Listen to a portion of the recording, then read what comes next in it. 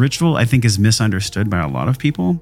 I think it's a practice. For me, it grounds me and it connects me to who I am, what my intentions are for the day, what I want to bring for the world. And I think it's the intention we put in it that makes it a ritual. It gives us a sense of something deeper. Otherwise, what is all this about? You bring up Silicon Valley, which I think is so ironic because most of the people in Silicon Valley live in Mill Valley. And and Mill Valley has banned 5G, and 2, sent all their kids to Waldorf, which has no access to televisions or phones or media or internet. Isn't that ironic? You be careful what you say, especially about money. Money is an energetic thing that I respect and value, and I don't talk shit about money anymore at all. I am grateful for money because money is freedom. I think that's what most of us are interested in. Like, how do you create a life of freedom with business as a vehicle? That's Shiva Rose, and this is episode 486 of the Wellness and Wisdom podcast. Wellness and Wisdom, where we explore the physical and emotional intelligence to live life well. Shiva Rose is a former actress, naturalist, and author of the book Whole Beauty, Daily Rituals and Natural Recipes for Lifelong Beauty and Wellness.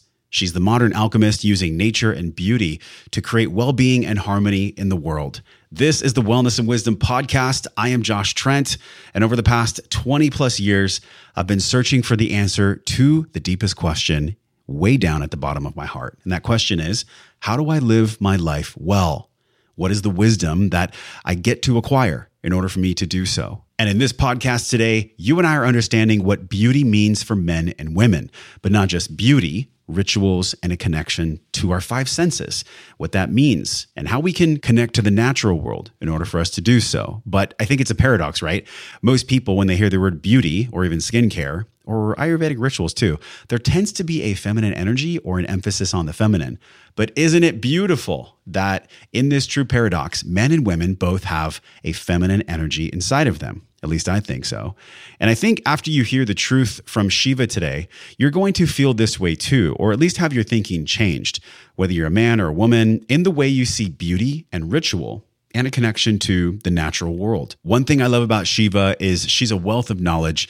She shares with us today how she escaped from Iran to Hollywood. And at the age of 25, after giving birth to her first daughter, she was diagnosed with an autoimmune disease that set her on a path as a naturalist and activist that I know is going to inspire you on your wellness journey. By the end of this episode, it's my promise that you'll have a deeper understanding and availability for embodiment around how to step into your own authenticity through creating a deeper connection to your 5 senses and how to create your own ritual.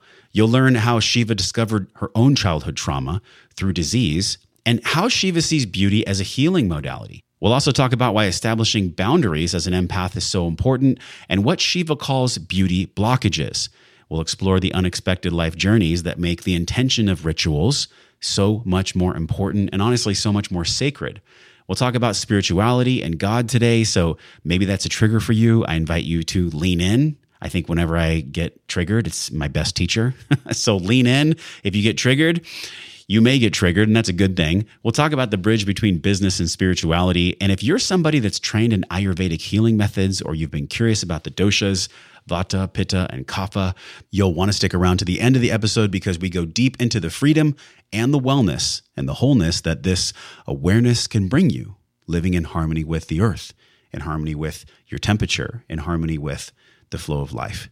If you're inspired by Shiva's business and the way that she thinks and lives and works so closely with the earth, how healthy her beauty products are for you and for all the men and women out there in the world, she gave us an awesome discount, which for a small business owner is kind of hard to do, but she gave it to us anyways.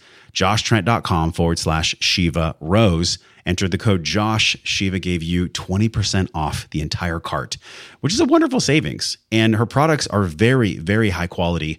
So this type of a discount you won't find anywhere else online. JoshTrent.com/Shiva. That's SHIVA ROSE. JoshTrent.com/Shiva Rose. Enter the code Josh and you get 20% off your entire nourishing order with the one and only Shiva Rose. Today is a beautiful day.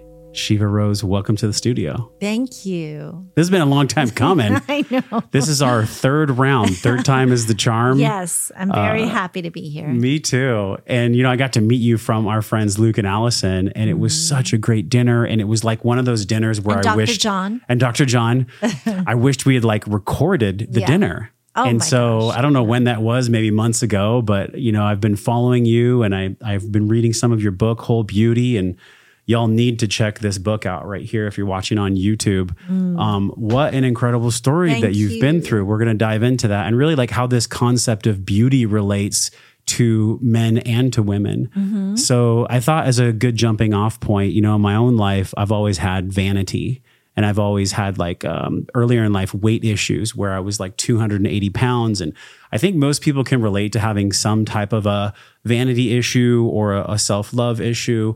With that as a lens, how would you even begin to define now at your age, you know, being a mom of two, like everything that you stand for, how do you see beauty now compared to the beauty that you might have defined in your teens or your 20s? Let's just start there. Well, that's fascinating because I always say I feel better in my body now than I ever did in my 20s and 30s, but I also was suffering from autoimmune issues. So, you know, a lot of the book is also about health and how I really think that you exude a glowing, luminous beauty when you feel good and when your body's working and when you're detoxing in the right way, when you're eating the right foods, drinking the right water, thinking the right thoughts, having these practices. So I really, you know, and I think now we're finally realizing that, and especially in our little community. Yeah.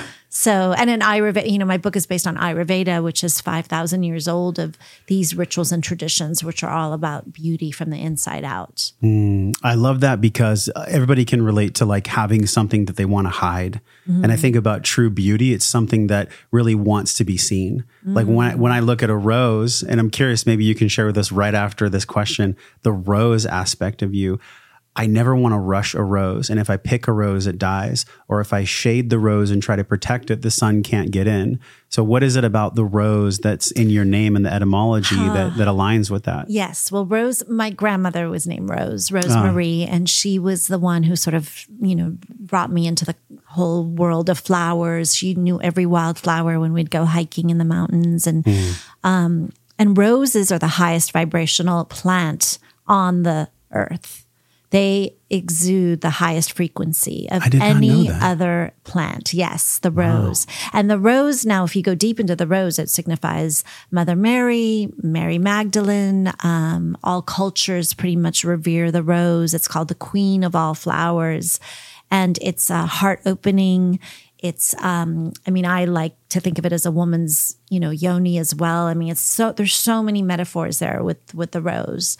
So my name, Rose is my middle name, but when I got divorced from my husband, I was married for 16 years. When that happened, I decided to drop my married name and then drop my father's name. My father's Iranian, and just keep the Rose. So that's how Shiva Rose came about. In your book, you were talking about when you were super young in Iran, sitting next to a spring or a pond. And already at that age, you knew that this ritual was something that you naturally just wanted to do. The ritual aspect is really interesting because so many of us, we lose the ritual because we, quote, get busy, or we have to make the money, or we just honestly get stuck in the mind. Yeah. We just get stuck neck up. So Right. I'm curious, like today, and we're going to dive way more into your story, but you know, that part where you talked about being next to the pond and how the ritual was so natural when you're a young girl. For seeing that. And Yeah, reading like it. can you go there emotionally, physically in your heart right now, and does it feel different or exactly the same?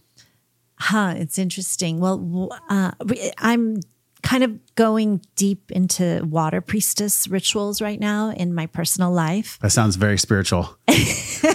Well, it's also needed since we're in a drought here in Texas and most of the US. So, but one of the things, I think that was the beginning of my connection to the water spirits, the devas. Devas are fairies in Hindu. And I think in Iran, in that moment, I sort of connected to the water devas and yes, to beauty, slowing down, to the natural world. And that really did imprint on me. and starting to create beauty products, being an alchemist, all of that. The childhood stuff that we sort of, suppress and close the door on, I feel like that's the key to our authenticity, right? Yeah, I think about the book, The Alchemist, that just rocked my world. I'm sure you've read the book or heard the book maybe multiple times. Yeah. But it was interesting, and I'm not going to ruin it for people that haven't read that book. There's a part where the young character has to just fully let go.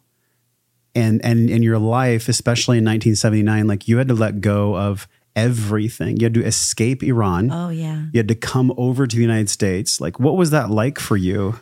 Yes, and this is such a parallel because what's happening right now today. As we're sitting here, women are rising up after almost 44 years of suppression. It's about time. And it's right around the time. I mean, it's insane that this is happening right now. And by the way, it takes so much courage because they're being shot. I mean, so far, I think the death count is over 79, and I'm sure more, because women are cutting off their hair, taking off their veils, marching in the streets, and there's morality police and, all these horrific things happening. So yes, it seems like something from the Gilded Age. It doesn't even seem real. Like we could allow it as a collective to happen right now.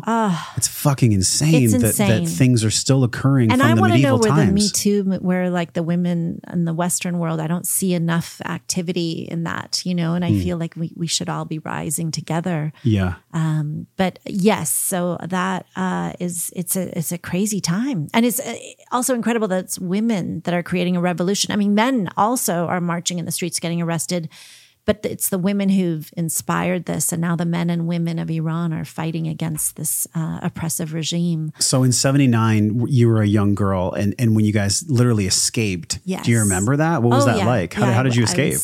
We escaped in the middle of the night. My dad's Iranian, my mom's American, and this is right before the hostage situation too. So we knew that we had to get out.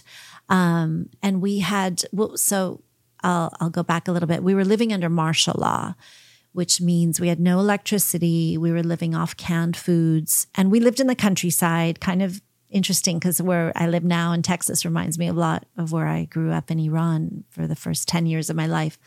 But we could hear machine guns, tanks in the distance. And a lot of people came to our house because we lived in the country and we were living by candlelight, eating canned goods. And then I just remember my parents waking my brother and I up and getting us in a car and taking, like we had no explanation. Yeah. And we were allowed to take one thing with us. And I took a stuffed animal. And then we were, and we were smuggled. We were smuggled on a plane with some flight attendants from British Airways. We were smuggled out on that plane and escaped. But then it's a whole nother story. We actually got caught on the border and the plane had to land and then we were held prisoner. It's a crazy, crazy story. Oh, so that trauma, like you let go of literally, how old were you at the time? 10. So you were like 10, which is, the brain is very moldable at that time, especially 0 through 7. But even as a 10-year-old, like we are a rose when we're 10. We're very gentle. So anything that gets imprinted like trauma, we can spend the rest of our lives either looking at that and becoming free of that, or ignoring it, and then it runs at the subconscious, young until you make the unconscious conscious, it'll run your life and you'll call it fate. And so I wonder if you could look back and think about the ways in which your own beauty, your own expression, your own beingness was stunted, was blocked from that trauma. And then let's start to unwind how you oh my goodness. did that. I know it's a really big question, but I think Wait, most people what sign are you? I'm a Taurus. Oh, okay. Taurus. Just curious. Yeah, I was curious because you go deep. I like to go deep. You must have Scorpio in your chart. I do, yes. See, Carrie would love this conversation because she's all about astrology. Is she okay? And I love it too. I think it's interesting. Yeah. But I think, people like yourself, I know you follow the Vedic astrology, I'm sure. I do. Oh, actually, I like Western maybe both. too. Okay. Yeah, a little both. So I love it. And I think sometimes, not all the time, sometimes people can use it as an excuse. Right. To act a certain way or be a certain way. So yeah, I'm curious, like in the beginning part of your unpacking of the trauma, what did that look like for you? Because emotional stress affects our beauty, men or women.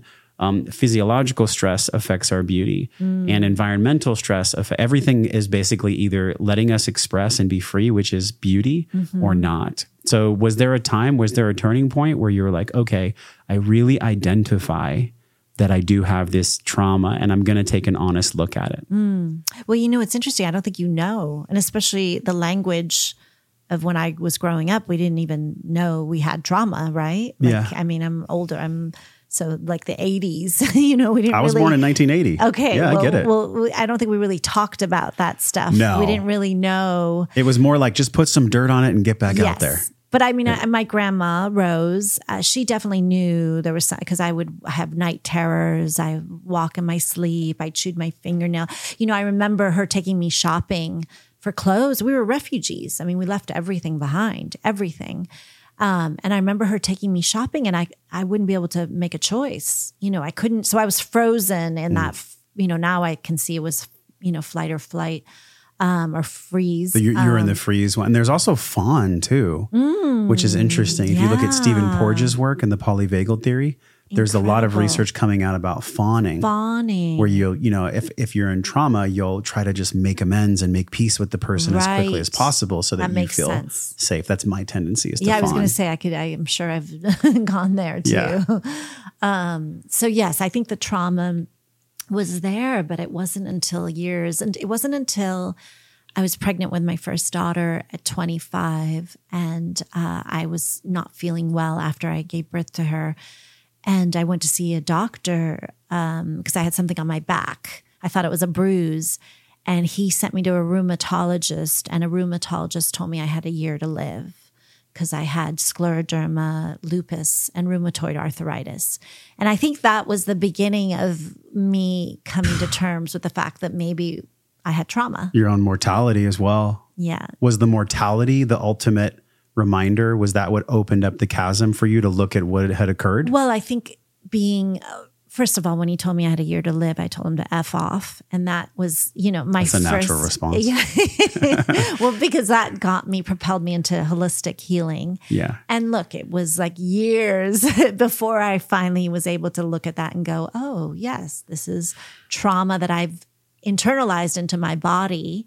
So I have, rheumatoid arthritis, or my back, which your back represents your past. I had morphia, scleroderma on my back, which is hardening of the collagen. And it was going towards my lungs, basically. And you were in your 20s? I was in my 20s, yeah. So can you imagine, can anyone with us imagine in your 20s for a doctor to say, hey, you have a year to live? Like my response would be, fuck you as well. Like I know. It wouldn't register. There's you no and way. There's a lot of people who actually, sadly, they take the label. That's why I'm very critical of the allopathic medicine, because they label us and put us in a box, and then we're forever thinking we're this thing. Mm-hmm. Whereas the body heals. The body is capable of such incredible healing and wants to heal. And that's, instead of hearing that prognosis, which is what we should be hearing. But yes, but that catapulted me. That was like a beautiful lotus in the mud moment, which catapulted me into holistic medicine, which got me into beauty, which got me into meditation. So many things came from that diagnosis. So when you started in the beauty realm, did you notice that it was pretty topical and pretty skin deep? In other words, there wasn't people talking about what we eat, our emotional processing, and all the ways that really holistic health affect the skin, affect beauty. Was that not the conversation when you got in, or was it the beginning of the conversation? Okay. So actually I was an actress for many years. So I was in the world of beauty, but it wasn't the kind of beauty that the book is about. That actually came about, I started my blog after I got divorced, and then I was doing Kundalini yoga every day. And then the download came to start my beauty line. And then I realized beauty is actually a healing modality. And, that's the opposite of fear, opposite of depression, beauty. And beauty can be anything. Beauty can be a beautiful concerto, a beautiful rose, beautiful putting on these ritualistic oils and creams and imbuing ourselves with self-love, sunning our yonis in the sun, hey, laying under the moonlight. That's a cool visual. These are all, but these are all, which raises testosterone. I'm sure right, you know, or the red light. Or the red light. But the sun is I know. The sun is like our greatest ally, and it's been vilified. Yeah, it's fascinating to me because so much of what I thought I knew about health and wellness compared to now, it's not necessarily changed, but in the beginning it changed so much. I had to go through an identity crisis. I was a trainer for 10 years. And so in the fitness world and like working with clients on the gym floor, so it was all about calories in, calories out, follow the Western paradigm. And I was just kind of a product of the system. Of course. And I look back at myself with compassion because like I did the best I could. And I think we always do.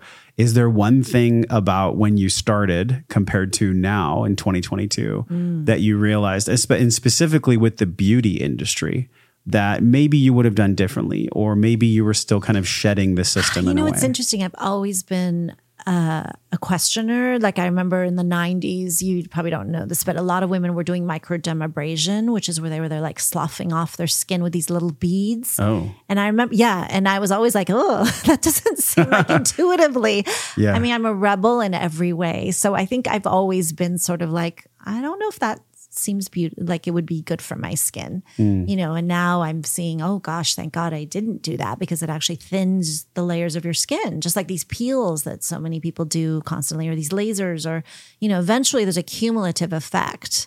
And I think I've always been so sensitive that I'm questioning things. Maybe this is why you live off grid too, because you're sensitive to Wi-Fi and to just people's energy and whatnot. Completely. I asked you before we started recording, I was like, hey, Shiva, are you an empath? And you're like, yeah, but we agreed with boundaries. And I remember I interviewed James Schmachtenberger, and he said, people that have empathy, they sometimes can label themselves as empathetic people, but they really are just people that are very sensitive with poor boundaries. And I thought, wow, that is like so powerful. That is powerful. I just saw him here at the Modern Nirvana conference, and I got to share with him, hey, you told me that 2 years ago and it stuck. That's why I love podcasting, because I'm sure you'll put something down today that I just remember. And that's why we're all here. So I'm curious for you, like looking back in your life, was there things that you can see now with clarity where your boundaries were just porous and that led to some of the health conditions or the skin conditions that you had? What was that? Well, I mean, I was an actress. Like as an actress, you have to take on these characters and you have to take on these emotional worlds. And it's such a, Stella Adler said, to be a great actor, you need the skin of a rhinoceros and the soul of a rose, because you have to be both tough and impervious to all the rejection and having boundaries, energetic boundaries, and yet having the soul of a rose. It's the hardest thing to do. This like putting your foot on the brake and the gas at the same time. You have to like love these characters and be these characters and yet have these boundaries. So that's why a lot of actors are mad, or like Heath Ledger, or like some of these people that they leave. And I'm like, did the character get in them? Were they possessed by the character? Yes. Or like, one of my, Vivian Leigh, it was famously, she played, Scarlett O'Hara in Gone with the Wind, and Blanche Dubois, and Tennessee Williams, Streetcar Named Desire. So when she went into a mental asylum, and apparently in the end of her days, she was like, am I Blanche or am I Scarlett? Am I Blanche or am I Scarlett? Like she couldn't differentiate. It kind of makes you wonder if we're just like a computer or something, like a wet computer. We are kind of a computer. We really are. Oh my God. But that's why I think I left acting, because of that, being an empath and feeling like too much. And also, yes, I mean, I was as a kid, I used to see trees chopped down and I would cry. I would be inconsolable. I would be crying like for days. My parents would be like, oh my God, what are we going to do with her? But yes, I think now I was just very empathetic to the natural world and just so sensitive in these areas. So now I'm very more discerning. Yes. I remember when I had my psychic break in Costa Rica and I came back home, it took me 2 years to heal it. And I went to my mentor and my friend, Paul Chek, and he basically took me through a process where he started removing energetic cords from me that were attached to other people. And we don't have time to go into depth. It's on another podcast that we'll link in the show notes. I need to listen to that. But what was really powerful is he said, you have a lifetime of cords that are attached to all the people and experiences that are sucking your energy still. And so there's something very potent and very powerful about the world we can't see. Right. And when he did that, I mean, I broke down into tears. I was exhausted that day. it really set me on a path of healing and, to be real, closer to God, a path closer to God. Yes. So was there a moment in your life where you had maybe something similar like that, maybe a tough medicine journey? I think you mentioned you don't do psychedelics, or you haven't, but medicine journeys don't always have to be only through psychedelics. Right. Sometimes a medicine journey can be like you going through an ordeal. Well, I do like mushrooms and oh, well, that's definitely a psychedelic. Yeah, but I've never done Aya. Okay, yeah. And I've had dreams. She's come to me 3 times beckoning. But because I was so heavy in my Kundalini practice, and my teacher who passed away, Guru Jagat, always told me not to do Aya. She passed away from a foot blood clot? I think I don't know. It might be. We're finding out more. Okay, got it. Might have been something like got it. that Okay. might have led to it, but we're not sure. But yes, so it's interesting. Yeah, I was. So part of me really wants to do Aya, and I think if I ever do, I'll go down to the jungles and maybe find a shaman who I really trust. But that seems sort of. But I've had I feel like I know a little bit of what it can be like. I don't know, through my dream world. And but yes, what were we saying? Oh, have I had dark nights of the soul, you mean? Dark night of the soul, maybe multiple times. Oh my gosh, yes. Is there one that's profound for you now that you think of? Well, the most recent, I would say, is about 3 or 4 years ago, I got hit by a drunk driver in LA.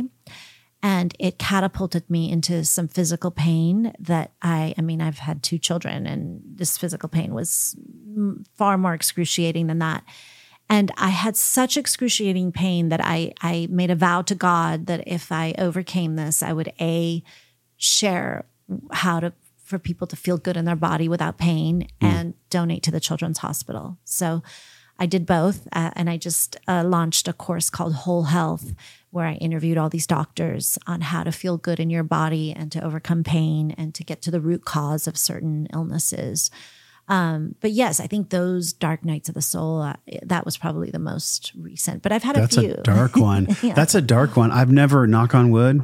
And this, by the way, this is from the jungle, this I know, table. It's beautiful. This is a Perota single slab from Costa Rica. It's incredible. I don't know how I got it, but I got it. And so I think it's really cool that we're sitting here on this type of a table. It's got some breath to it. Oh yeah. No, and so when you said you when it's time for you to have that kind of a medicine journey, you'll go down to the jungle. But I think a lot of times God brings us ceremony right here in the 3D, right here in real life. Very good. Yes. And there's been like unique turning points for me that honestly even allows me to sit here with you and like be in this space and share with other people and be honest. Has there ever been a time for you in your life where you were trying to hide something, and then when you let it go, when you let it free and you shared it, your life completely transformed? Well, I think maybe being vocal about certain things for children. How so? My daughter was injured by vaccines at 2, so I've been pretty vocal about that. And I think that freed up I had thyroid issues, but once I started speaking about that, my thyroid healed. And I lost, it's like blasphemy to talk about that. And I've lost friends, but then I've also, I think, gained a lot of people's, just wanting more information. And what happened to her? She had the DTaP. She just became a different person. After this was a 2. She got on the spectrum. My ex took her to get a shot, took her to the wellness visit, and they gave her a shot because we were going to Mexico and whooping cough was going around. And she basically lost her coordination. Her eyes changed. She needed glasses. She got on the spectrum of autism. She had ADHD. I mean, there was just so many. It was just like a domino effect of things that began to happen. So it took me many years to detox her and remedy her, but it's been my greatest teacher too. Yeah. The patience that I don't know what that's like. And, with our son, we are very adamant about his safety and not having things that are experimental in any way put into his body or ours. Yeah. And I really, it's a conversation I haven't had on the podcast in quite some time. But I think about the ways in which our beauty is blocked, which is kind of a theme I feel like we're going back to over and over again. Like, how is our beauty, our natural expression blocked on a regular basis? And I think it is the fact that we don't speak up for what our heart wants to say, Yes. or what our soul is guiding our heart to say. What do you make of that? Why do you think we experience that? Well, thyroid problems are rising, I think, because of that. I think people are just, we're being forced by whatever these forces are to become these like automated, working slaves, where we're not having these expressions of, I don't want to do this. I don't want to be in this matrix. I don't want to work a 9 to 5. I don't want to get a bunch of shots. I don't want to, be a part of the system, like to be forced to do things. I mean, we're free beings. And I think that this is why this is such an exciting time, because this is like, we're on the precipice where people are finally going, wait a second, enough is enough. I don't want to do this anymore. So I think it's like a collective thing that's happening. So, that's happened to me a few times, I think, in my life. I was married for 16 years, and my soul, even though I loved my husband, I think somewhere in me, I needed to break free. I'd met him when I was 21. I'd never done it. I had to break free. That was another moment where, I had to like go through this long, hard journey to find myself. Yeah. You had said in your book that people could, quote, see your dark eye circles from a mile away or something like that. And it was because of maybe the things you weren't saying or the issues that your body was experiencing, but you didn't have the wisdom as to how to listen to it yet. Right. Can you share that? Well, yeah, I think it was a lot like the trauma that I had as a child. And, we, as humans, I think some of us are lazy. We won't really do the work until we're, I would say a lot of us are lazy. I mean, myself too. No judgment. But I always say like to alter, we need to, we have to get to the altar of God, right? We need to like find God to alter. What do you mean by that? The altar of God? Well, I think what brings us to our knees is what is the very thing that will get us to find God and to change ourselves, to alter ourselves. We won't change unless we're pushed. And for me, it was, getting a divorce after 16 years, having horrible health issues, trying to raise 2 kids, and I dismantled that life. I left Hollywood. I went up to the mountains of Santa Monica. I started growing my own food. I got bees. I got chickens. I got rid of a television. I was like, started to get into touch with nature and the earth. And that was like a dismantling of my life. Gosh, how many years ago? That was like 14 years ago, 15 years ago. So, but thank God, because that led to a blog and then the book and then my beauty line and then meeting my partner and ending up in Texas. And I mean, who knew? I would never have known that 15 years ago, ever. Me neither. If you would have told me I would live in Austin 3 to 4 years ago, I'd be like, you're fucking crazy. Where were you before? I was in San Diego, born and raised, California. That was my home. I actually just got back from there 2 days ago. And California, I mean, San Diego is actually beautiful. San Diego is the climate is so gorgeous that it's so alluring. Yes. Which, it's really sad what's going on in California, because I think it's just a mirror of what's going on in most affluent areas, especially, with Silicon Valley being in California. The narrative that is being pushed, which, by the way, all of this circles back to beauty. The narrative that's being pushed, again, blocks our beauty, because I think beauty, at least in my definition, is the way that something wants to organically express itself. And it's bloom. like a flower, or like a rose. Bloom, yeah. So I think about what's happening in Silicon Valley, and I know that you have been outspoken, at least at meetings and definitely at the dinner table. But like, I just want to give permission for you and for all of us right now to actually speak about the things that are blocking our beauty. Oh my goodness. Well, the thing you bring up Silicon Valley, which I think is so ironic, because most of the people in Silicon Valley live in Mill Valley, and and Mill Valley has banned 5G, and 2, sent all their kids to Waldorf, which has no access to televisions or phones or media or internet. Isn't that ironic? I mean, so like we look at the people that, are creating these things and how are they living? So it is interesting to see, and I have no problem, speaking that out, because it's something I realized years ago, and I think, it's a crazy time right now. And I think being in Texas, I feel safer, to be honest. Yes, me too. I feel safer because I know that, like, I train with firearms, not because I want to be like flexing my muscles and be like, look at my guns.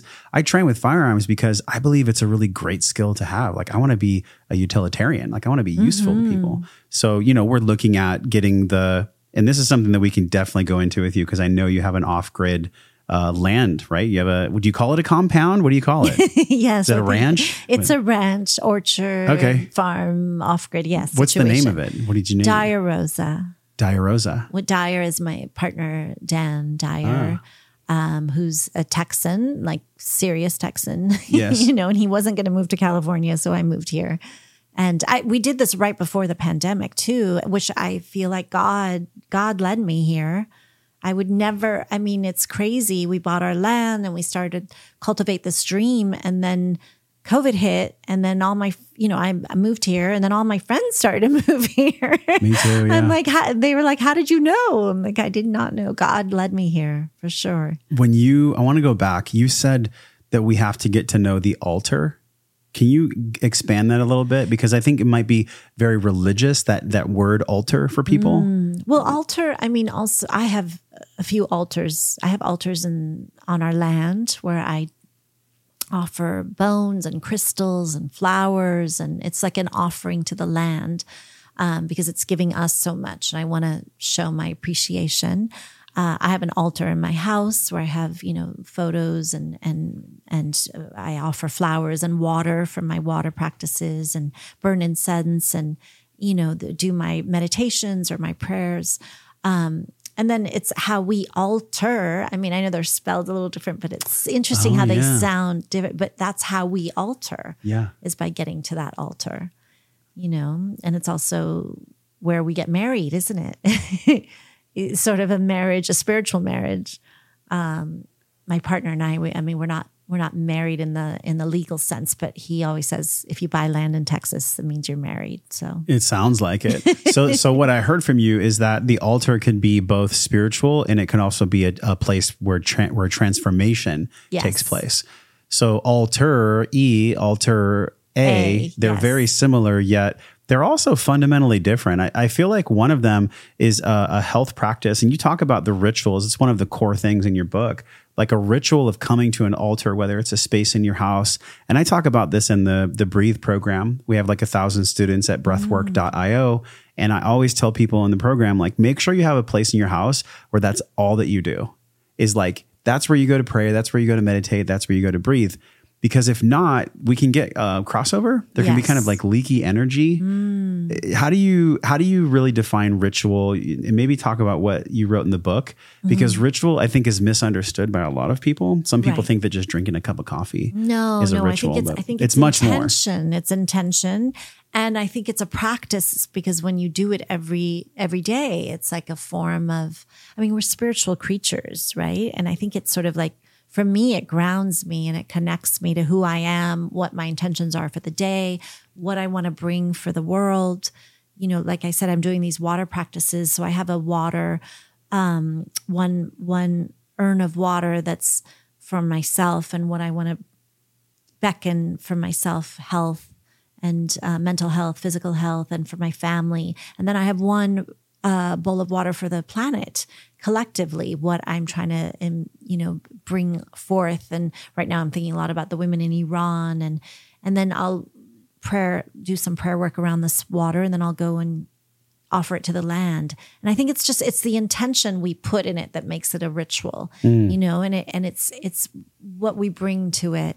And I think it gives us, I don't know, it gives us a sense of something deeper, right? That we're connected to something deeper. Otherwise, what is all this about? Oh my gosh. A buddy of mine, Jason Prahl, did a film series where they explored the blue zones. And I think it was called Human Longevity Project. And so they traveled all around. And I don't know the 5 off the top of the head, but one of them was Ikaria, Greece. And they found that people that live to be 100 or more across the world in all of the blue zones, the primary factor wasn't nutrition. It wasn't exercise. Those are important, but it was actually a belief in a higher power. That was like the key. That was the key that allowed everything else to be okay, because essentially it took the pressure off of everyone to figure it all out, to be perfect.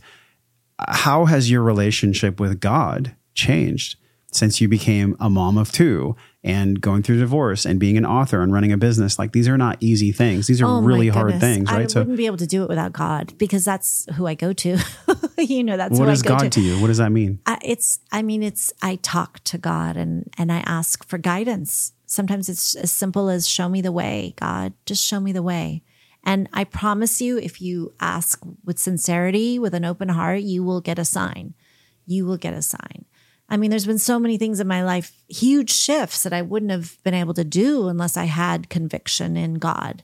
And like I said, that health issue that I had, where the dark night of the soul, you know, I went to see neurologists and doctors, and, you know, they were like, well, you just have to do Botox, you know, and to get rid of the pain for every day of your life, you know, things like that. And I would say, no. And I would just go pray, God, show me the way to heal my body. Show me the way. And God showed me the way. I mean, I think like you won't know unless you walk the path and truly open your heart and ask, you know, from a place of respect and reverence. But when you pray to God, what exactly are you praying to? Yeah, well, that's the question, right? I think God can't, I don't think God can be explained or described. I think it's beyond our scope of, you know, I mean, I believe in Jesus Christ energy. I definitely believe in that, but God, and I think that's associated with that Jesus Christ energy, but God is so vast that I don't think I can do it justice. Yeah. That's a great answer, actually. I've asked people that before, and they just start going like head answers. And you're just like, well, we don't have words to truly express it. Because we don't. We have to become, you know, to quote a mentor of mine, we have to become a heretic. We have to become someone that knows God through experience, through the richness of experience. Like, I don't know if we can ever really know ourselves unless we know God, honestly, because we come from a creation source. Whether or not you believe that there is a God, I'm not here to convince anyone, right? I'm just sharing, you're just sharing. Right. So y'all believe whatever you want to believe. But and I mean, I feel for people who don't believe in God. Yeah. I feel like it's a lonelier. Well, that was me for quite some time. Really? I mean, there was probably 20 plus years in my life where I was angry at God. I was like, God, you can't bring my dad back. You can't fix my mom. You can't, I mean, on and on and on. And I realized that was just my ego in pain. Myself, my identity to self was in pain. And so I had to go to many different teachers over like almost 20 years now to really get the healing that I knew was possible. I just didn't know exactly how I was going to get it. And so I would kind of stumble around and find the right people here and there. Like, who's been a healer? Who's been someone or something in your life that when you were stumbling, you really received wisdom from that healer? Oh my goodness, I've had so many. I mean, I definitely had Guru Jagat, my Kundalini teacher, who's passed away. She that was in Los Angeles? Yes. Yeah. She was very instrumental. Let me see. I would say there's been people along the way. My grandmother, for sure. I mean, our neighbor Rodney, who's this, you know, who's in his 80s, but he's like built a part of our house for us. Just the way he lives in the world, the way he acts in the world. He's sort of my partner. I always say he's the father both of us never had, you know? So there's people, I think I find that, I think it depends where you are in your life, right? I think I had that in an acting teacher when I was 15. So there's been different teachers along the way. It's hard to pick one, isn't it? Yes. Like if someone asks me, like, what's the best book you've ever read, or Right. who's your greatest mentor? I'm like, that's almost too challenging, because they all brought unique wisdom for me at a stage in my life when I needed the most. Right. And so if I would have received that wisdom at the wrong time, then it might have been incredible wisdom, but it was just the wrong time to receive it. Yes. What about in business? Because a lot of people that are with us, like they in some way maybe are spiritual and they don't understand how to connect their spirit or spirituality to business. Oh my goodness. Being a woman in the beauty industry and writing a book and like running a true business that's profitable, have you had to reshape your views on money in your life? Hey, I hope you're enjoying this podcast as much as I am. One of the things I love to do is Synergy Stack. I've talked about this on a few episodes, but specifically when it comes to our gut health and our cognition, I love synergy stacking with our premier sponsors, products from Paleo Valley. The first thing that I do is I take what's called NeuroEffect. This is found over at joshtrent.com/Paleo Valley. NeuroEffect actually improves the speed time in the way your synapses communicate to one another, so you can have better verbal fluency and a pick-me-up without caffeine. Isn't that absolutely amazing?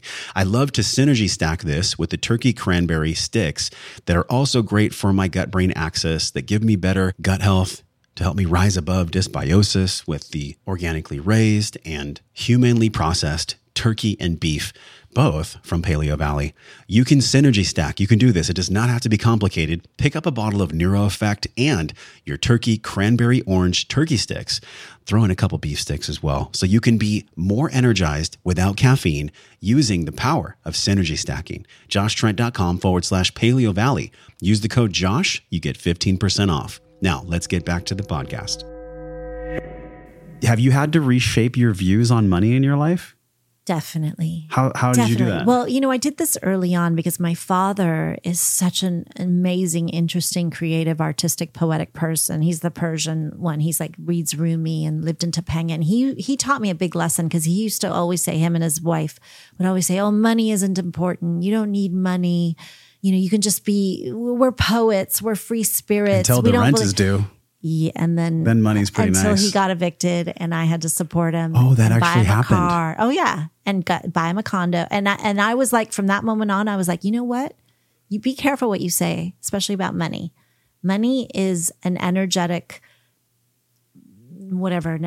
thing that I respect and value, and I have a whole nother concept of money.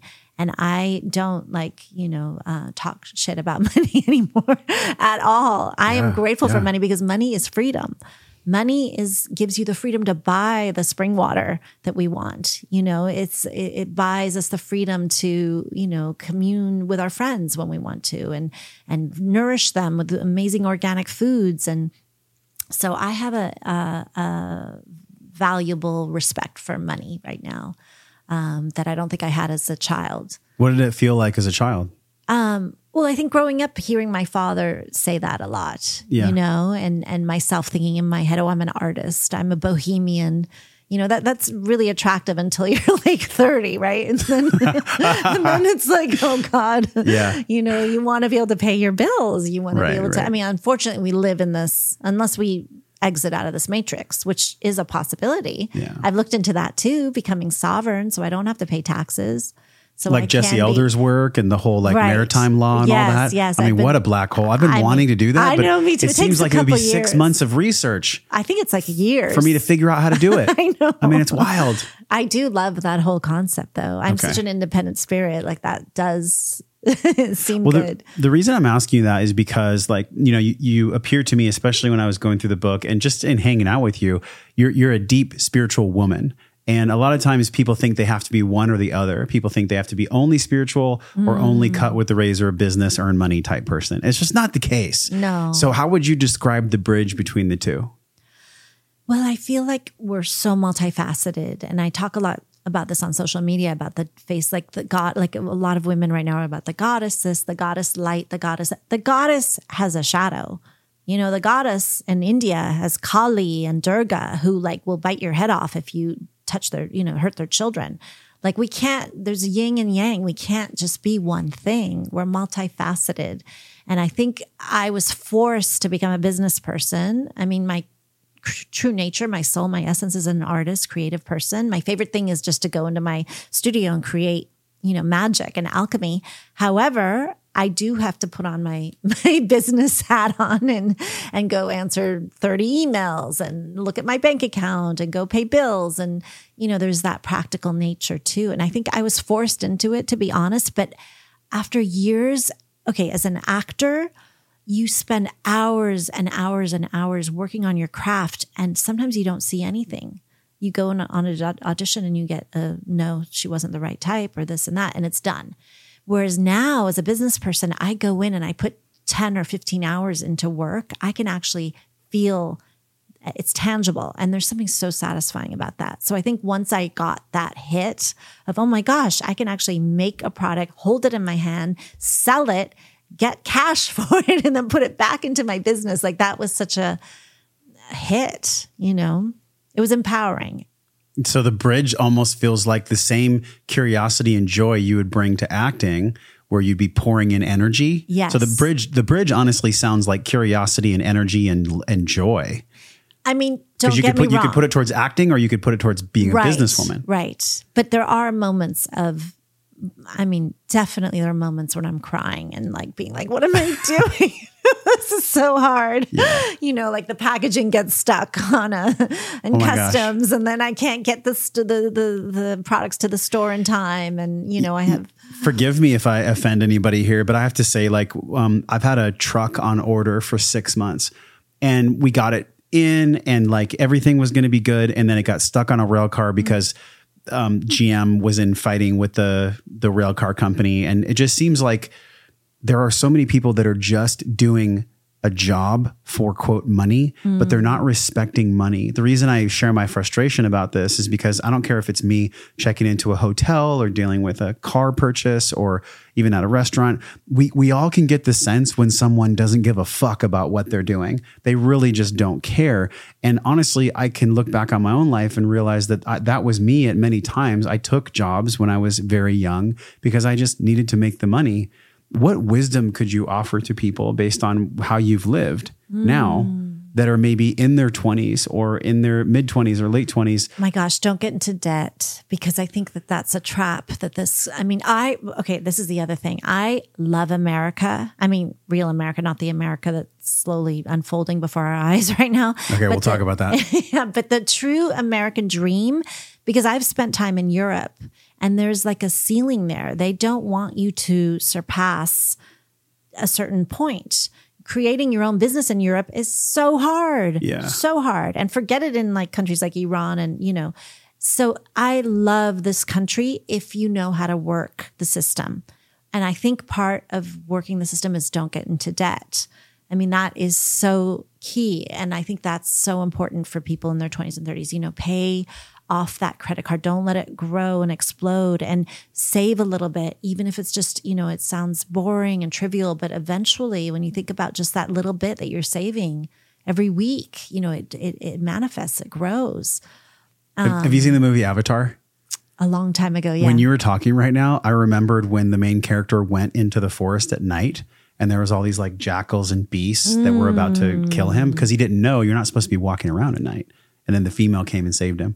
But that's what the credit industry is. That's what the whole financial system is. The entire societal construct for all of us is about how much of your life force energy can I pull without you actually knowing it. It's like a parasite. Exactly. A parasite sucks enough blood from you so that you still survive, but it makes you slowly sick. That is exactly what credit and the bureaus, the credit bureaus. Interest. Even the CFPB, rate, yes. the Protection Bureau, they're in bed with the bureaus they're themselves. All in bed with each other. It is other. the most vile, heinous system. But I think immigrants have figured out, like when we built our house where we're at, we had lovely Mexican crew that helped us, and they have no email, you know, no texting, everything's done by but I see that they know how to they've figured out the system, you know, without debt.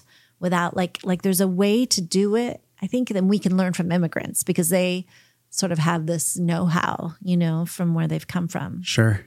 Yeah. There's a way to not get stuck in the system. Yeah. And then there is a way to get out of this system once you're in there, and it's like, make a smart plan. I'll link a resource from Justin Donald we interviewed on the show. And then also some interesting stuff about crypto with Robert Breedlove. I don't know if you're involved with crypto at all. You know, it's so funny. I was almost, this is one of my intuition. I was trying to buy it when it was at 60. And I was like, and then at the last second, I was like, I can't do, I just don't. And then it went boom. And then it went down. Yeah. So now I'm like, maybe I should. Yes. So. Well, the reason I was asking you that is because a lot of how we act in life, it depends on our constitution. And so if I'm more of like, you talk about this in the book, the 3 doshas, I am identifying more as a pitta, like a hot person. So as you notice, it's really cool in the studio. And like, I really love cooling off. I love the cold tanks. So in other words, if I approach money as money is evil, money is bad, my constitution's already heated up. So if I'm thinking about money as money is just more heat, more pain, then money's going to run from me. This is really interesting. I've never thought about this. I know. Talk about the doshas, the 3 doshas. There's 3, right? Yes. So there's 3, but we are made up of a little bit of all of them sometimes. And how might money relate into people identifying or just experiencing themselves as a dosha? That is interesting because I've never thought of it like that. That is actually fascinating. We can just play with it. Yeah. Well, there's Vata, which is there's Vata, Pitta, and Kapha. That's basically in Ayurveda, they break it down to these 3 doshas. And Vata is usually they can tell by your body type, how you feel temperature wise, the foods you crave. Vata is usually someone who's slender, high nervous energy, dry skin. Pitta is a little bit more fiery.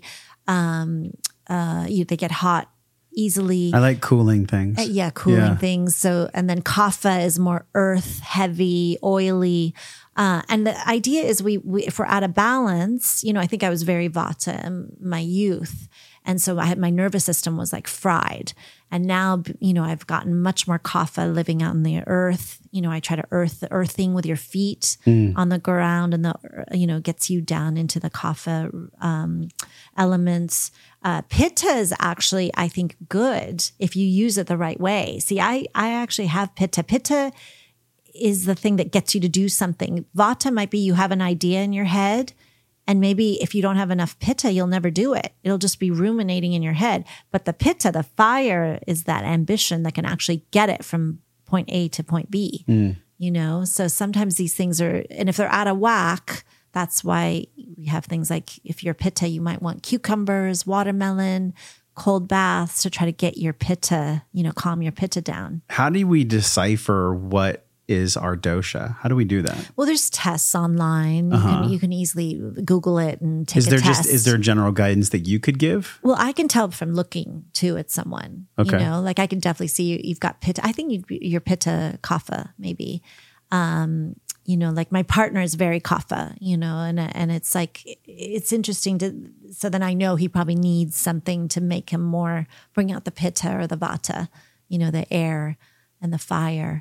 But yeah, people can do this on their own, and it does sort of show you what foods you should eat, what things you need. For women, I always say ghee is very good, especially for beauty. That's what a lot of women in India do. Yeah. And women to have the tendency to be very vata and dry. So the ghee will make your skin and your hair and everything a little bit more luxurious. And I think, correct me if I'm wrong, ghee does not have the same lactose as butter. It's a different source, right? Is there still lactose in ghee? I'm not sure. I don't think so, but I think it's the way that it's clarified better. We have a huge jar. I mean, like probably bigger than Good. this, that's on our counter in the kitchen. Spoonfuls. Yeah. And we give it to Nova. And so I'm all about it. And I'm curious, when we think about nutrition, like nutrition is really what makes the skin either bright or dark, as far as like skin spots and acne and all this 100%. stuff. Is there specific foods for each dosha, or can we literally apply like a handful or two of key foods that heal and support all doshas? Well, there's trifecta dosha foods, which, like you said, are good for all 3. Definitely. I think. And is that info in the book? Some of that info? There is some of that in the book, definitely. Okay. And that's why the things like, khichdi, which is this lentil dish made with lentils and ghee and vegetables. This is a trifecta dosha. Like, it's great for all doshas. So there's definitely things that you can have that's great for, cucumber with yogurt is a great one too. There's definitely, that's what it's ingrained in their culture, right? Yeah. I was thinking about, okay, if I feel like I'm Pitta, Kapha, what was the other one? Pitta, Kapha, Vata. So whether I'm identifying in one way, how would I make money a part of that? How would money interrelate with me? That's because Kapha can be like can get lazy. So the Kapha element is like, that's the one problem. That's the negative part of being Kapha.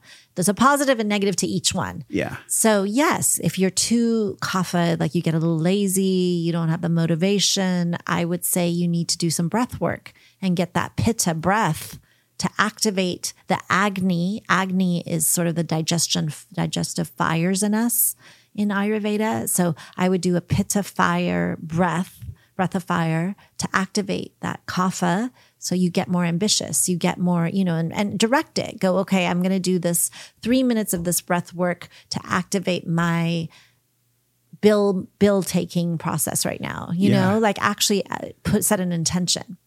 But I remembered what I was going to tell you about foods for brightening skin.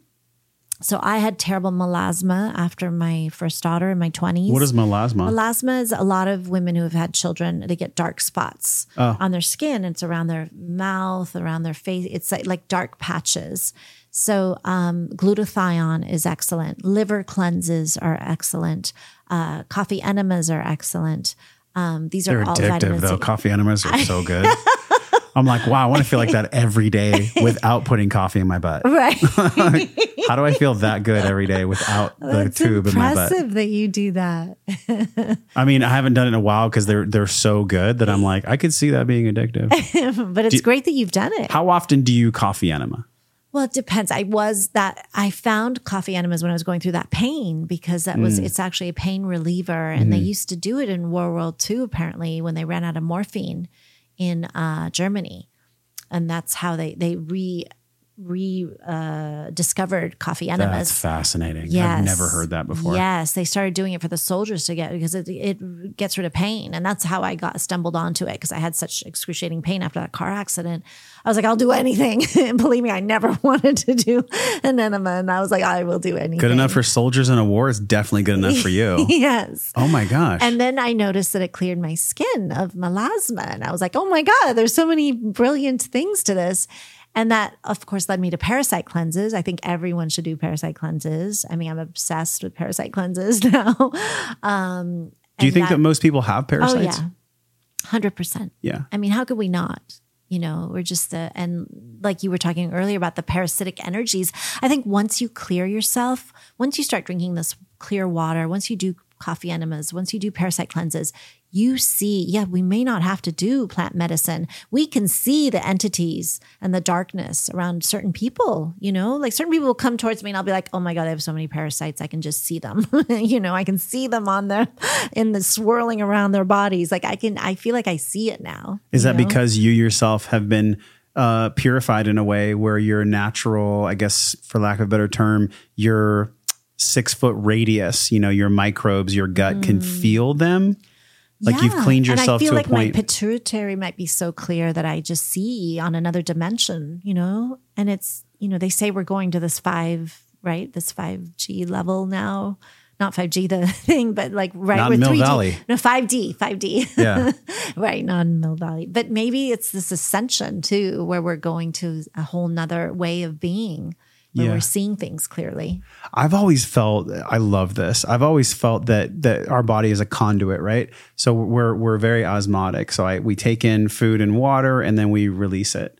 And so, but people forget we have like a big net inside of us that catches everything. Yeah. And so just because you're eating, like back in my trainer days, as long as you eat 2,000 calories, it's fine. It's like, no, you could be eating mycotoxins from CAFO meat. You could be eating MSG from crap chips. CAFO meat? Controlled animal feeding operations where they just have like non-grass fed, non-organically raised meat where these animals just stand in their own feces and they're not allowed to move. And it's wild. If people actually knew what was going on with animals and the way they're raised, they probably would not eat meat Well, that's anymore. why I was vegetarian for 25 years. I think because of that idea of what's going on. Of course, now I do eat meat that's like grass-fed and regenerative farming. I feel so much better. But see, you've created a life where you can not only afford these things, but these things help you afford life itself. Like you've created a life for you that you care for other people, you give other people ways that they can really express their beauty. But you've done that in a way that is so unique to you. And everybody, let's be honest, everybody wants to like have their own business, have their own freedom, have their own stuff.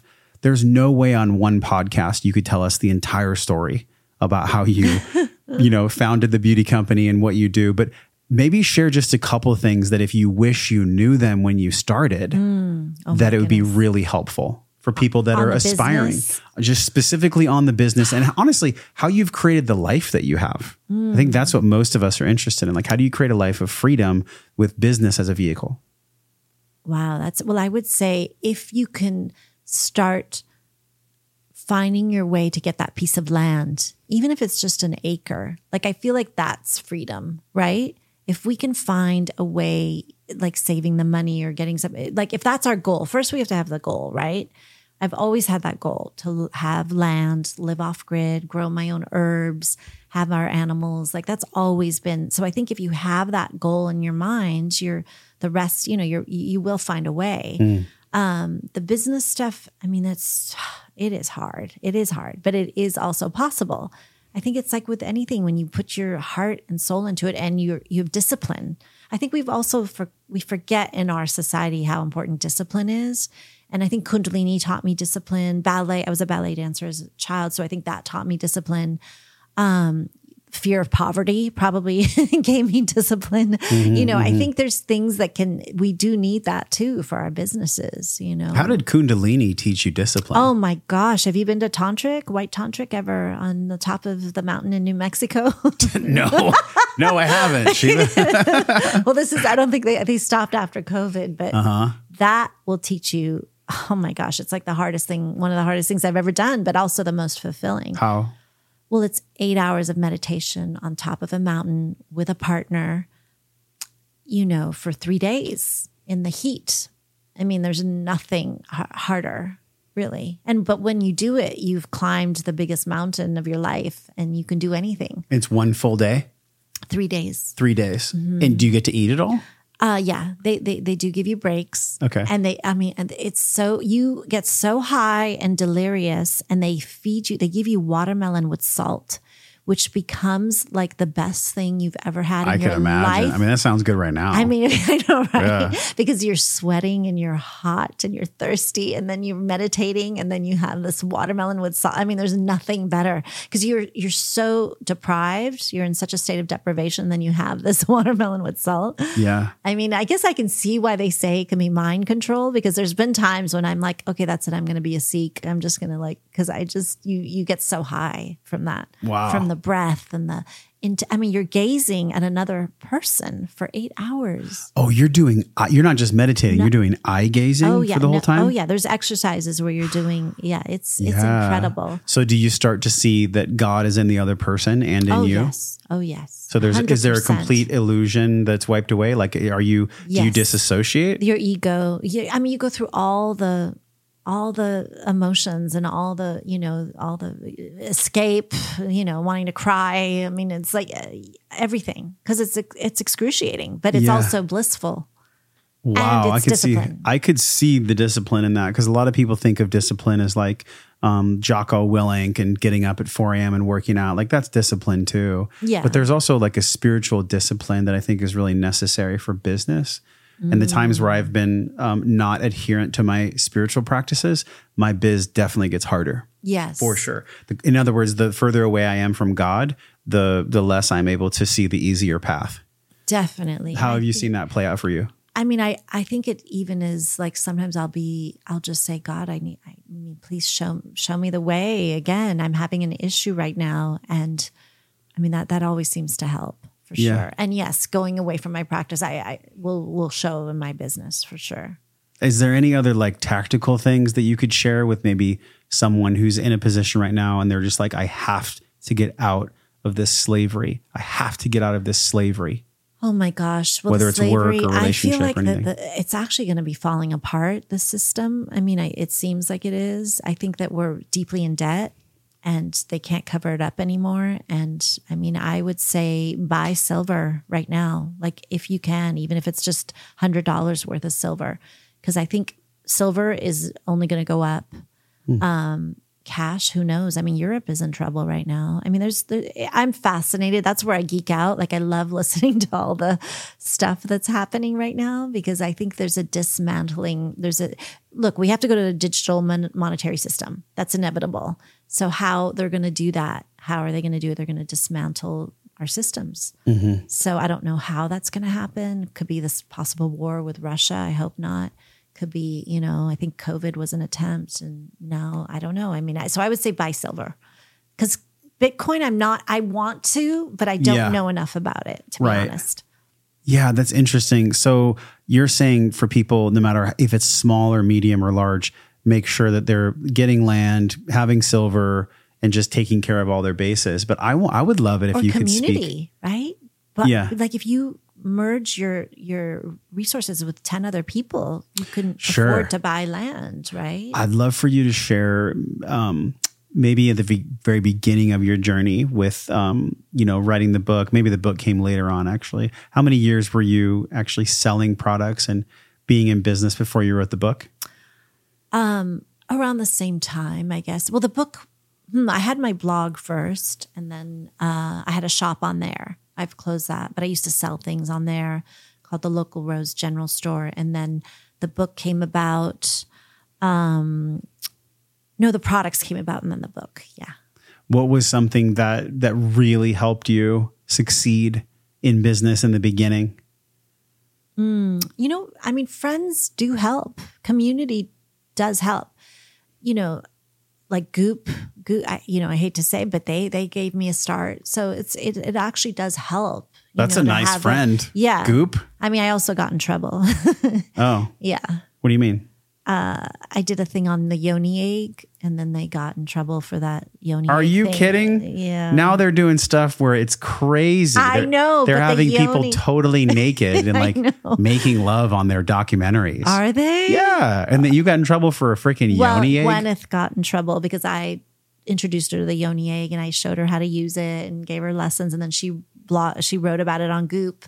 And then they sold the yoni egg that I was selling on their site. And then some doctor who wasn't really a doctor came out, and then they had to like go to court or something. I don't know. So That's so wild. it's so wild. So having the right kind of friends and that's what I heard That's from not you. what I'm just saying, we help each other, Sure, don't we? sure. Luke put me on his podcast in the very Yes. beginning, and this community, this network that we're creating, this family we're creating. Not that Goop and Gwen, I'm not on their side anymore. I think I've become too much of an. There's no more yoni egg on there? Well, no, just me personally being as vocal as I am. Oh, and yes. being in Texas, I just could see. everything. I've been kicked out of that Eden. But I'm saying like we help Yeah. each other, like just having friends and. I think that helps, having friends that have shops that we could go to that could promote our things and, Yeah. And really aligning yourself with people that are also having a shared dream of freedom. Because it's really easy to just be like, oh, I'll get with the popular people and I'll make friends with rich people. It's like, duh. Well, of course that's going to benefit you. But having a shared alignment with people that really love freedom, I think that's really what I'm feeling in my own life is I will not bow down. I will not be a slave. And in some ways I still am. And I think we all are in tiny little ways that we're still shedding this slavery aspect. But when you look at the role of freedom and especially our way to express beauty, how do you see freedom now versus, maybe 5 years ago? What does that look like for you now to be free now in 2022? well, I think it's getting harder, and I think it's more valuable. And I hold on to freedom. I will die for freedom, especially being half Iranian, seeing what's happening in Iran. That's what can happen here, by the way. Yeah. It can easily happen here. During COVID, like the mask situation and you could see how we can easily go down to a tyranny. We can have that sort of system implode on us. It's like crazy how night and day things, and maybe I know that it's in my DNA. I saw a country in Iran go, and that revolution was, by the way, pushed by foreign entities. US had a part in that, Britain had a part in it, Russia had a part in it. So, I know very well how things can just turn overnight. And I think that's also my partner sometimes thinks that I'm too much of a, he's like a natural prepper because he's like Texan and loves to be independent. Yeah. I probably come from trauma, having lived in a place where we had to eat canned foods under candlelight, and being in the polar vortex, by the way, we got a generator after that. We got I think self-sufficiency to me, the freedom, that's like the most, what is that? That's the most, not even like the biggest richness, right? Yeah. The biggest commodity. And it doesn't always, yes, money plays a part in that, but it doesn't have to be solely just a money conversation. Mm-mm. It's big though. If you don't have the money to buy a generator, you ain't buying a generator. No, but it's also friendships. Like, what do you do if the system falls apart? Sure. You better know your farmers. Absolutely. You better be able to trade something. Maybe you know how to weld. Maybe you know how to, give breath work class. I mean, we have to be able to barter, have that in the back of our heads too. Yeah. What can we barter for food? That's so good. We have to be able to still be analog in a freaking digital world. I remember I interviewed a woman she was a dating coach, and she said that men are scared to be analog. And I was like, what do you mean? She said, what does that mean? Analog is when you actually like a watch that you wind up. Right. It's an analog watch. They're scared of that. It's an old school way to relate to women, where women really want a man to approach. Women want a man to not be swiping on Tinder and texting her DMs that they've copy pasted from their notes. Like our natural desire in life is to find our partner, to create our kingdom, to do our thing. But I think because of the narrative that I'm personally seeing, I'm very aware of it. If I pull back 30,000 feet, what I see is the infiltration of the Chinese Communist Party pushing a lot of money into Hollywood specifically. And then Hollywood is shaping the narrative at little boys aren't girls, little girls are boys, vice versa. Let's push this gender dysphoria conversation. Right. Let's also push the fact that the family is a bad thing, that feminism is a gift to the world. And I think that when feminism started, it was really pure and it was needed. But the pendulum has swung so far to the other side that this fifth wave feminism is actually crushing families. It's guilting women that they should be boss babe, boss bitch. You don't need a man. Man's no point than a man being in your life. And then men are having their own toxicity too, where it's like, and I've heard this before, girls are just bitches and hoes. It's so terrible. I even, when I say it, I get nauseous because it's not how I usually talk, but I see it and I hear it. And I see it with the media, specifically like Cardi B and all of these different media sources. We have Lil Nas who's humping the devil. It's just crazy town right now. And people are going like this and kind of hoping it goes away. It ain't going to go away. It's not going to go away. What do we do with all of this? How do we lead our lives where we're not fighting against that stuff, but we're actually moving towards a more loving solution? I think by creating what you're creating, right? Like a loving family based on love and respect and honor, that honor, what happened to honor? That was such a beautiful concept. No doubt. And I always have called myself a feminine feminist. I want a man to open a door for me. I do. I like that. I like that there's, my guy can protect me. There's nothing sexier. Yeah. That's what we want. Especially when he does it and he doesn't want anything back from you. He's literally just being the masculine. His nature. He's opening the door for you. It's his just nature. Cause. Right. Just cause. I mean, he can be so extremely masculine. And I'm always very careful. I don't want to ever dampen that. You know what I mean? Let that blossom. Because I think in the world, you can be canceled for anything like that, which is crazy. Everything we've talked about, we're both canceled. We're both fucking canceled right now. We cancel each other. But I think deeply people don't want this bullshit, no, they thing don't. that they're being fed. They don't. And the plastic surgery and the concept of beauty that's being warped. It's so warped right now that we don't even know what, natural beauty is. It's so, and for the children, I mean, I worry for my girls, to have to live in that. It's really, we have to be the role models. That's all we can do. Yeah. I always, even before we recorded, I said, it's cool to paint the problem, but also unroll the solution. And I feel like the solution to all of this stuff, whether it's girls feeling like they're not pretty enough, the dysphoria that's created by the narrative from the CCP in Hollywood, or any of the financial stress that's created by the debt industry. Really, it's a massive industry, the debt industry. All of this is really just a snatch of people's attention. It grabs people's psyche and it makes them think that something is real when it's actually not real. The reality is that we're all free. We all have freedom. We just haven't embodied it yet. It just hasn't actually integrated and sunken into ourselves. But I worry though about the single mom that can't take her kid to daycare in LA unless they have 50,000 shots. Absolutely. And seems like it's time for her to move from LA. Yeah. Are they free and paying $7 a gallon for gas and then getting more in debt? I feel so blessed that we can create our worlds, our lives now, but there's people who are so deep in, and that's who I really fear for and worry about. It's funny when you said analog, because I remember I had a smart meter on my house in LA, and I called up the water department. And I was like, I want an analog. And they were like, what? I was like, I want an analog meter, and that's a metaphor, right? Like the man, you know, the analog man versus the man who's like the smart man who's going to be getting off all this Wi-Fi signal that's hurting us. That's an interesting metaphor.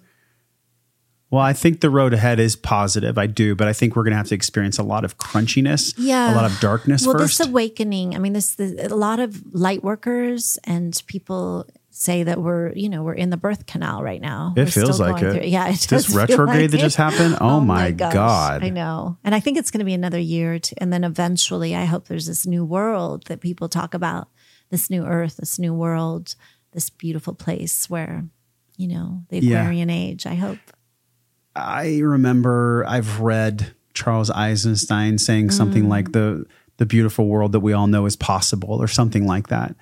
And ever since I was a little kid, I always wondered, like, why do you adults treat each other this way? And what is all this like capitalism all about? I'm actually pro-capitalism. I'm pro-conscious capitalism. Me I think it's amazing. Me too. I love paying my contractors, and I love what they do for us. And I love the video we put out. And I love it all because without that, they couldn't do it. Right. So why would I have any hatred? But towards also that? without that, you can't give to people less, more in need. Yes, exactly. Right? Like exactly. you can't have philanthropy unless you've got a surplus.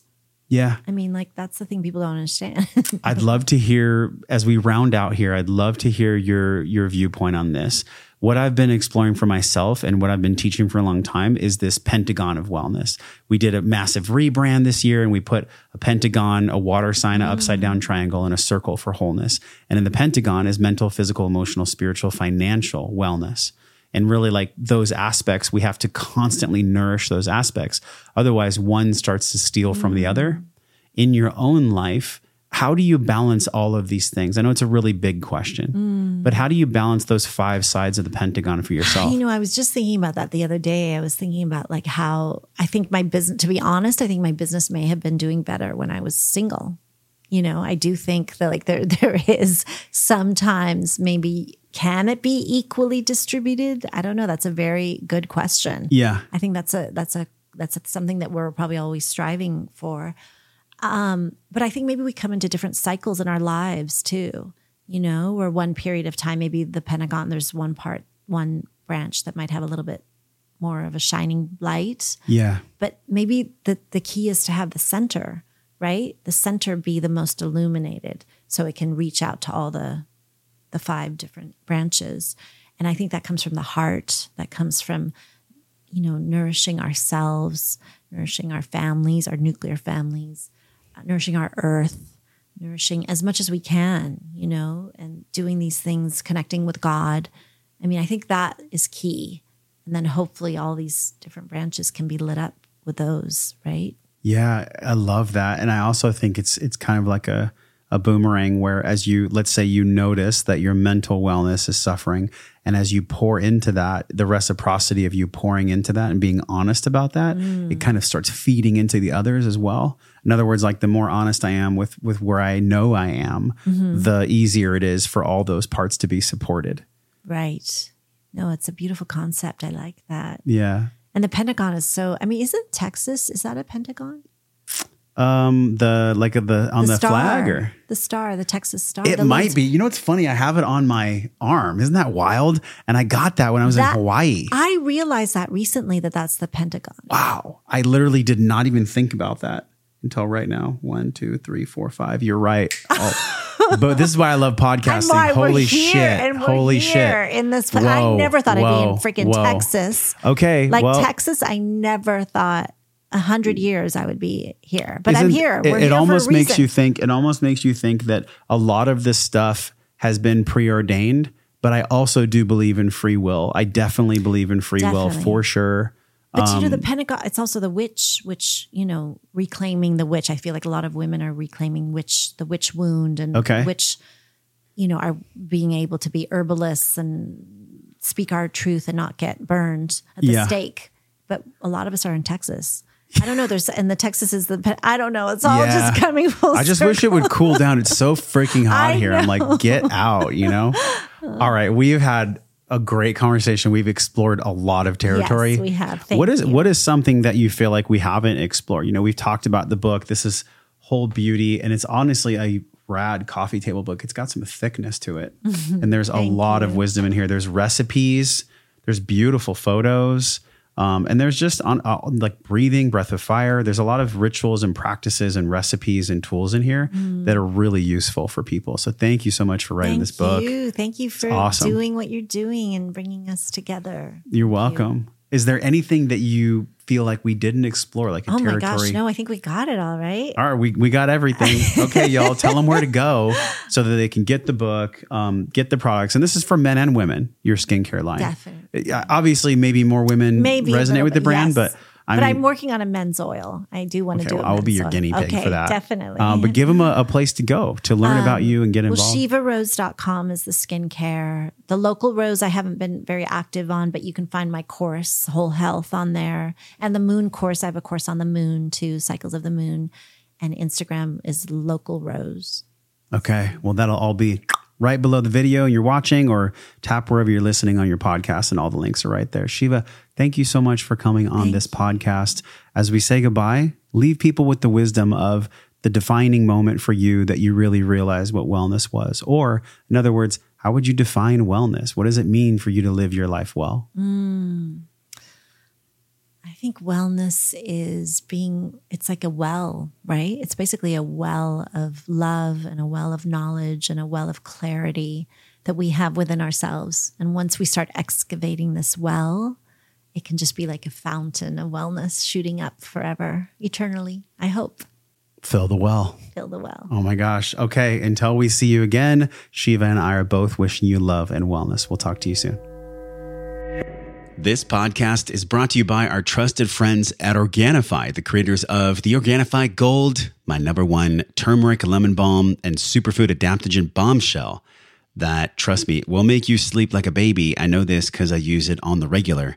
Not only is this one of my top sleep supplements I use personally, but also it helps my nervous system and my stomach calm down at the end of the day in the evenings. Especially if I've had a stressful day. I know you have those too because you're human.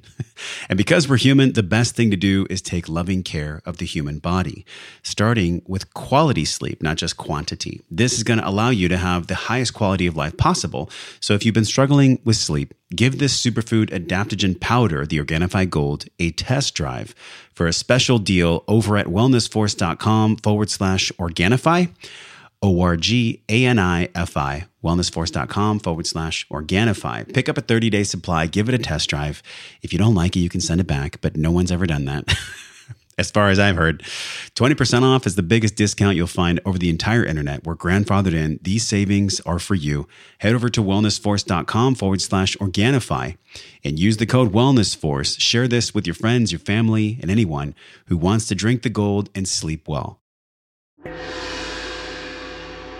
Thank you for being with us on the Wellness and Wisdom podcast. Every link, resource, and wellness good you heard today can be found at your show notes page. Roll over to joshtrent.com/podcast, and you just got an exceptional gift of wellness and wisdom. Don't let it go to waste. Don't be one of those people who hears a podcast, smiles, gets entertained, but puts down their phone and doesn't embody it, doesn't use it. You can choose something different today. And I know you feel this. To start a new journey, head over to joshtrent.com/M21 and get 3 free weeks of coaching from me to you directly in your inbox. Get your free Morning 21 Wellness Guide, including your breathwork practice and guided journey from my heart to yours based on 20 years of my own experience. That's joshtrent.com/M21. And if you're ready to dive deeper right now, join us in the Wellness and Wisdom community by enrolling in our Breathe, Breath and Wellness program over at breathwork.io. At breathwork.io, this is a 3-week journey where you're going to save $150,000 and months of travel to learn the best of the best breathing science and spirit to apply into your life to eradicate stress using your breath. The world's not getting any easier, but you can be stronger. Join me on this 3-week guided journey, including binaural beats, guided breathwork meditations, proper posture and muscle training, so you can learn how to use your breath as your ally for the rest of your life. No matter what comes your way, if you can breathe, you can choose. Use code podcast25 over at breathwork.io to save 25% off your Breathe, Breath, and Wellness 3-week guided program to work directly with me at breathwork.io. Use code podcast25 to save 25% off. I cannot wait to see you in the program.